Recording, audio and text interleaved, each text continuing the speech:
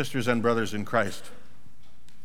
As said, we are now at the end of the church year, and our lessons appointed to be read in our churches, really on the last 3 weeks of the church year, have been about the end of the world, about Judgment Day. Now, Judgment Day is kind of confusing in a lot of people's minds, and the reaction to it differs from one person to the next. Some people fear Judgment Day. Other people can't wait for it to come. And of course, the vast majority of people today don't even think about it. Well, when we were just coming back from the shutdown of the church at the time of COVID a few years ago, and we were not meeting even in worship. We were just streaming our worship services. And then we started to come back, and we sat at least 5 or 6 chairs apart from one another. This text came up back then too, and I preached a sermon on it, and I looked at that sermon and wondered how many people really remembered it and whether it needs to be preached again. And so I've adapted it and adopted it for today. I rarely do that, but it's Jesus' description of Judgment Day, and I think we should be clear about that. When it comes to Judgment Day, although our Lord was never wimpy, and he certainly laid it on the line plenty of times, his preeminent theme with respect to Judgment Day is not lightning and thunder, it's love. That might surprise you. You know, the great commandment is love the Lord your God with all your heart and with all your soul and with all your mind and with all of your strength, and love your neighbor as yourself. And then we can't forget, of course, that it all begins with God. We love because God first loved us. The gospel in a nutshell. God so loved the world that he gave his only begotten Son. John 15 reminds us that I am the vine, you are the branches section of Jesus' teaching. Reminds us that if we stay and abide in his word, we will abide in love. That's what, by this you will know my disciples, that they love one another. And that it is that faith-filled love that will last into eternity. Not faith and hope. Faith, hope, and love, these three remain, but the greatest of these is love. Why is the greatest love? Because there'll come a day in judgment, right, when we won't need faith and hope anymore. It's love, God's Christ-like love, that will count on that day. So let's look at how Jesus deals with this understanding. He says, when the Son of Man comes in his glory, that's the end of the world, folks. That's Judgment Day. And every human being, living and dead, the quick and the dead, right, will be gathered instantly before the glory of the Lord. And I mean everybody.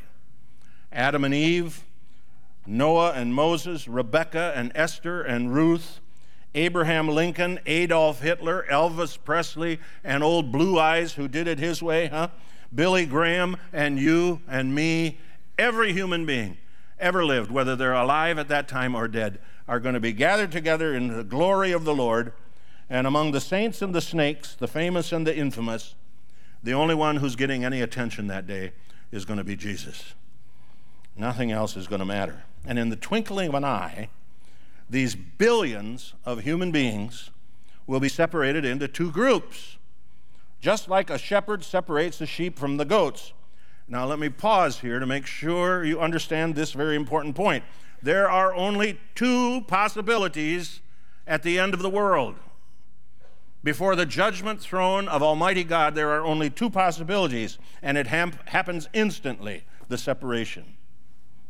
There's no talking, there's no making your case, there's no questions from St. Peter, why should I let you into heaven, pearly gates and all that stuff.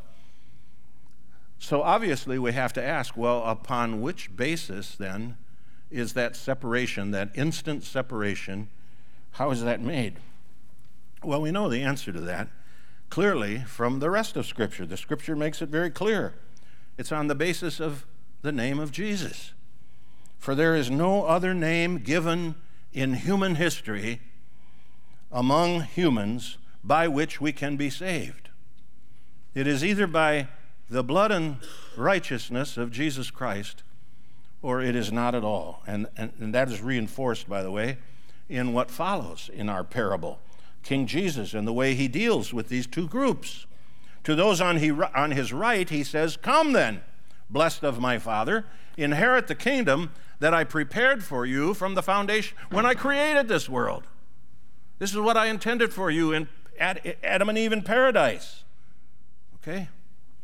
Inherit that now, finally. After your crazy detour through sin, I get you where I wanted you to be in the beginning. And to those on his left, he's going to say, get away from me. Depart. He calls them cursed. Go to the everlasting fire prepared for the devil and his angels. He never prepared it for any human being.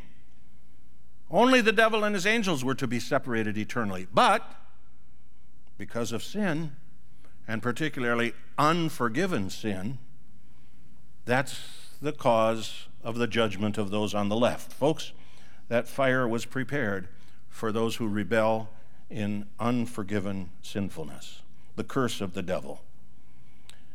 Well, this kind of takes care of the universalism debate that continues to go on among American society, a world society today. You've heard it, so have I. Makes me sick when I hear people say, it really doesn't matter what you believe as long as you're sincere.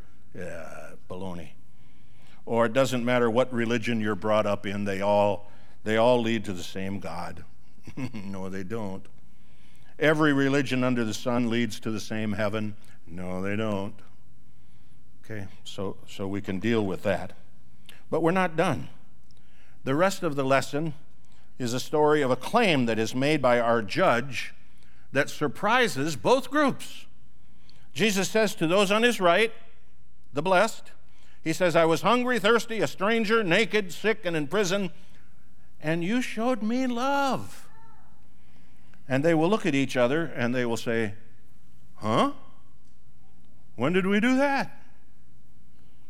And to those on his left, to those who are headed for the flames, he said, I was hungry, thirsty, a stranger, naked, sick, and in prison, and you had nothing to do with me.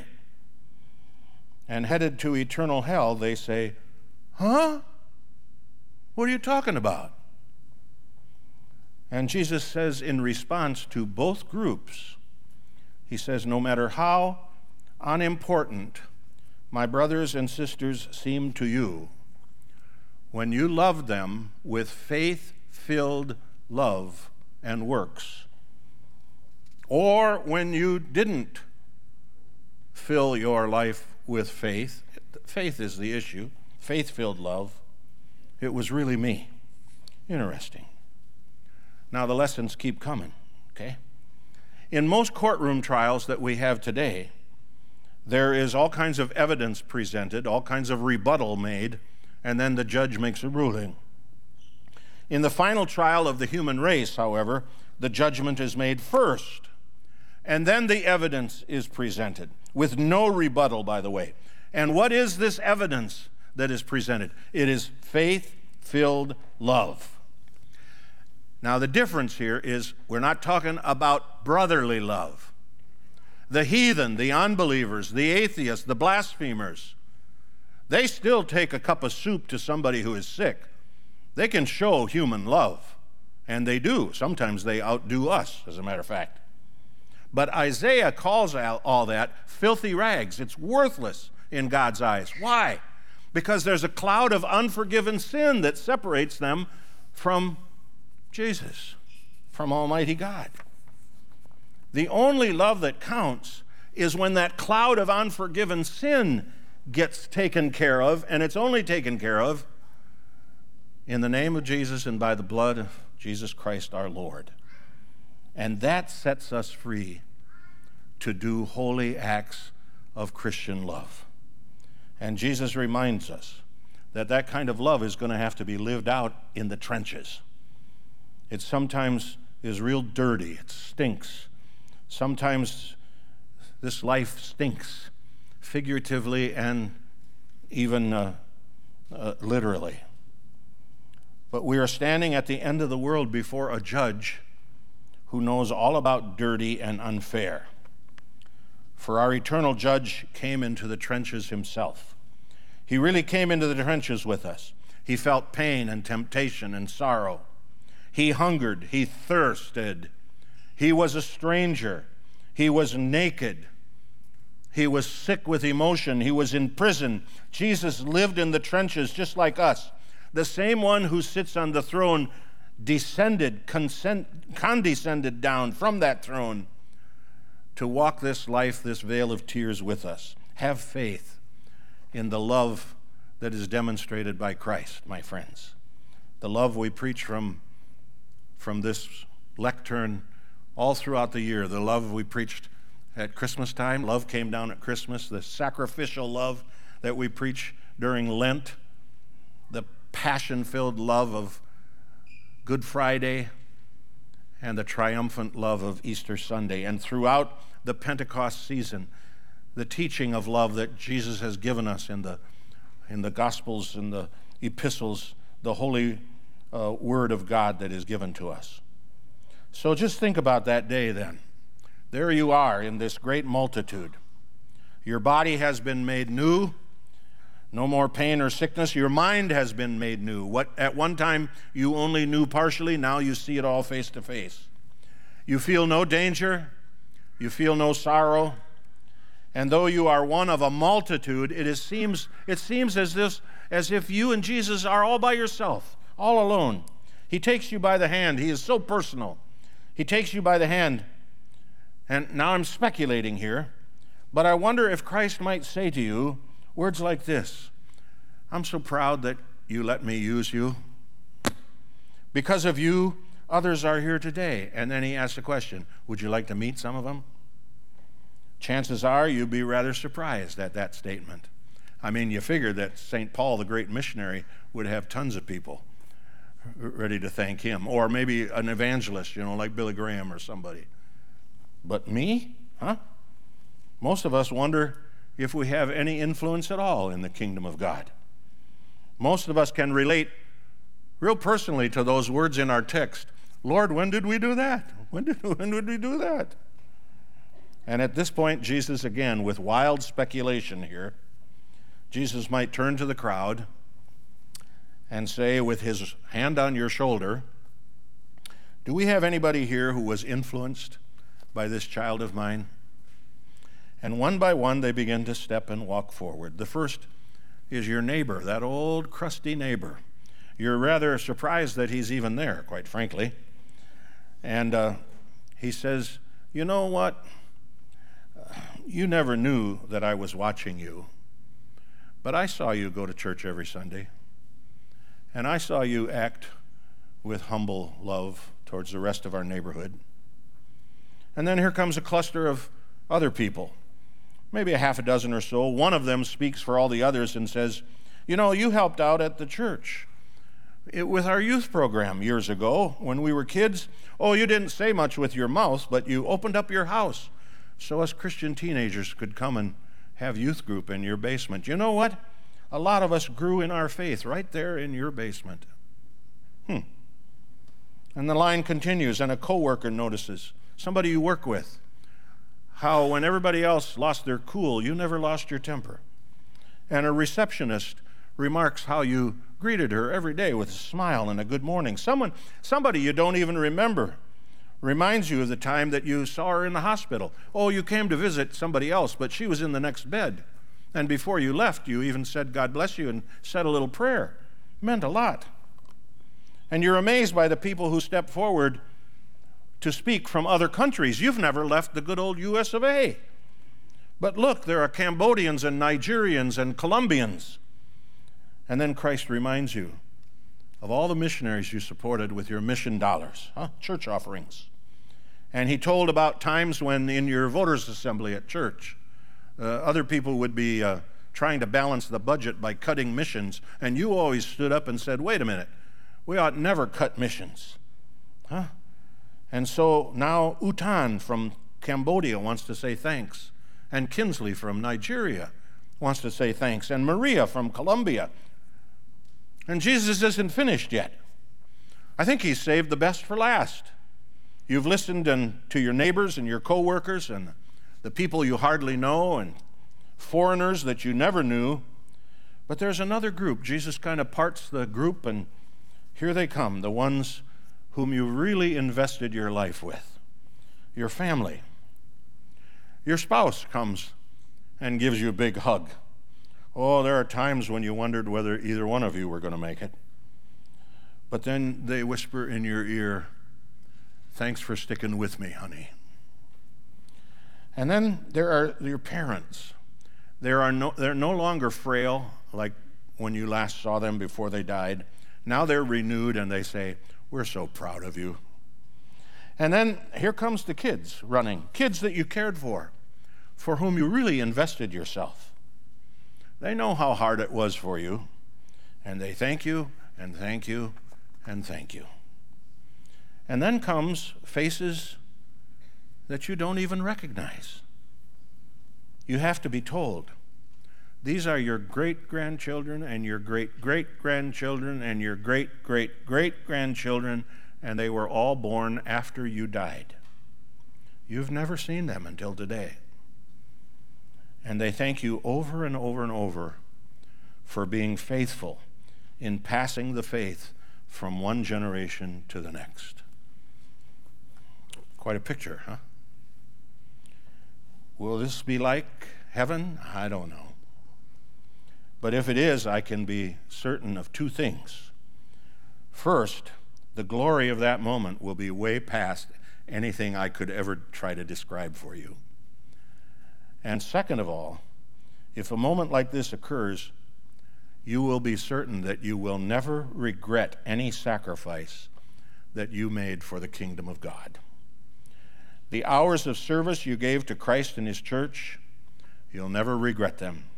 The money you gave, you'd give it all over again 1,000 times more. The time you helped the poor and loved the lost, you'd do it all again. Heaven knows no regret. Our God is too kind to let us dwell on opportunities that we've missed. No, he's going to be happy to raise up the ones that we seized. And that moment when you see the people of God and the love that they share, I dare say you'll do it all again in a heartbeat. In a heartbeat. There's a verse in the last book of the Bible that we use at Christian funerals. It goes like this: "Blessed are the dead who die in the Lord from this moment on, that they might rest from their labors and their faith-filled works of love go with them." Right? Follow them. Pastor Smith, Pastor Greminger, Principal Trent, and the wonderful lay people who are a part of the leadership of this congregation, I believe they have got us moving in this congregation in a direction that is so God-pleasing. We, in the last few years, I think since COVID, have turned our direction more and more and more towards the community. We are less concerned about how much we give to ourselves and try to figure out how we can more and more give to those, the least of these, my brethren, to Jesus. For example, an amazing hunger ministry. Don't take for granted or ever laugh at Mary's hunger ministry. It is unprecedented.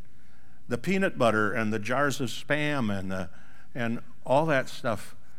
You can't imagine at Redeemer Crisis Center and 20 other outposts how many people are blessed by this seemingly small act of love. Lord, when did we do this? When did we do this? In Mary's hunger ministry, you did it.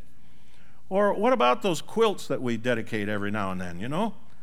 I think there's probably Ukrainian refugees who are warmed this morning by a quilt that our ladies made over in the cafeteria, and we dedicated because we care. How about that comfort dog ministry we're talking about? It's only meant to bless others. The Beautiful Feet ministry of outreach, where the group in our congregation goes up to Crocker Park and sets up a tent and gives out free water at Christmas tree lighting ceremonies and other occasions there, right?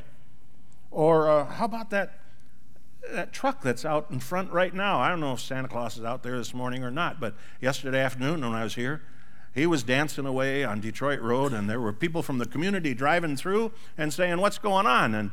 And 15 minutes later, they'd come back with a toy, all to help the underprivileged, connected to building hope in the city. And their ministry. Underwear and socks for the homeless we're collecting, huh?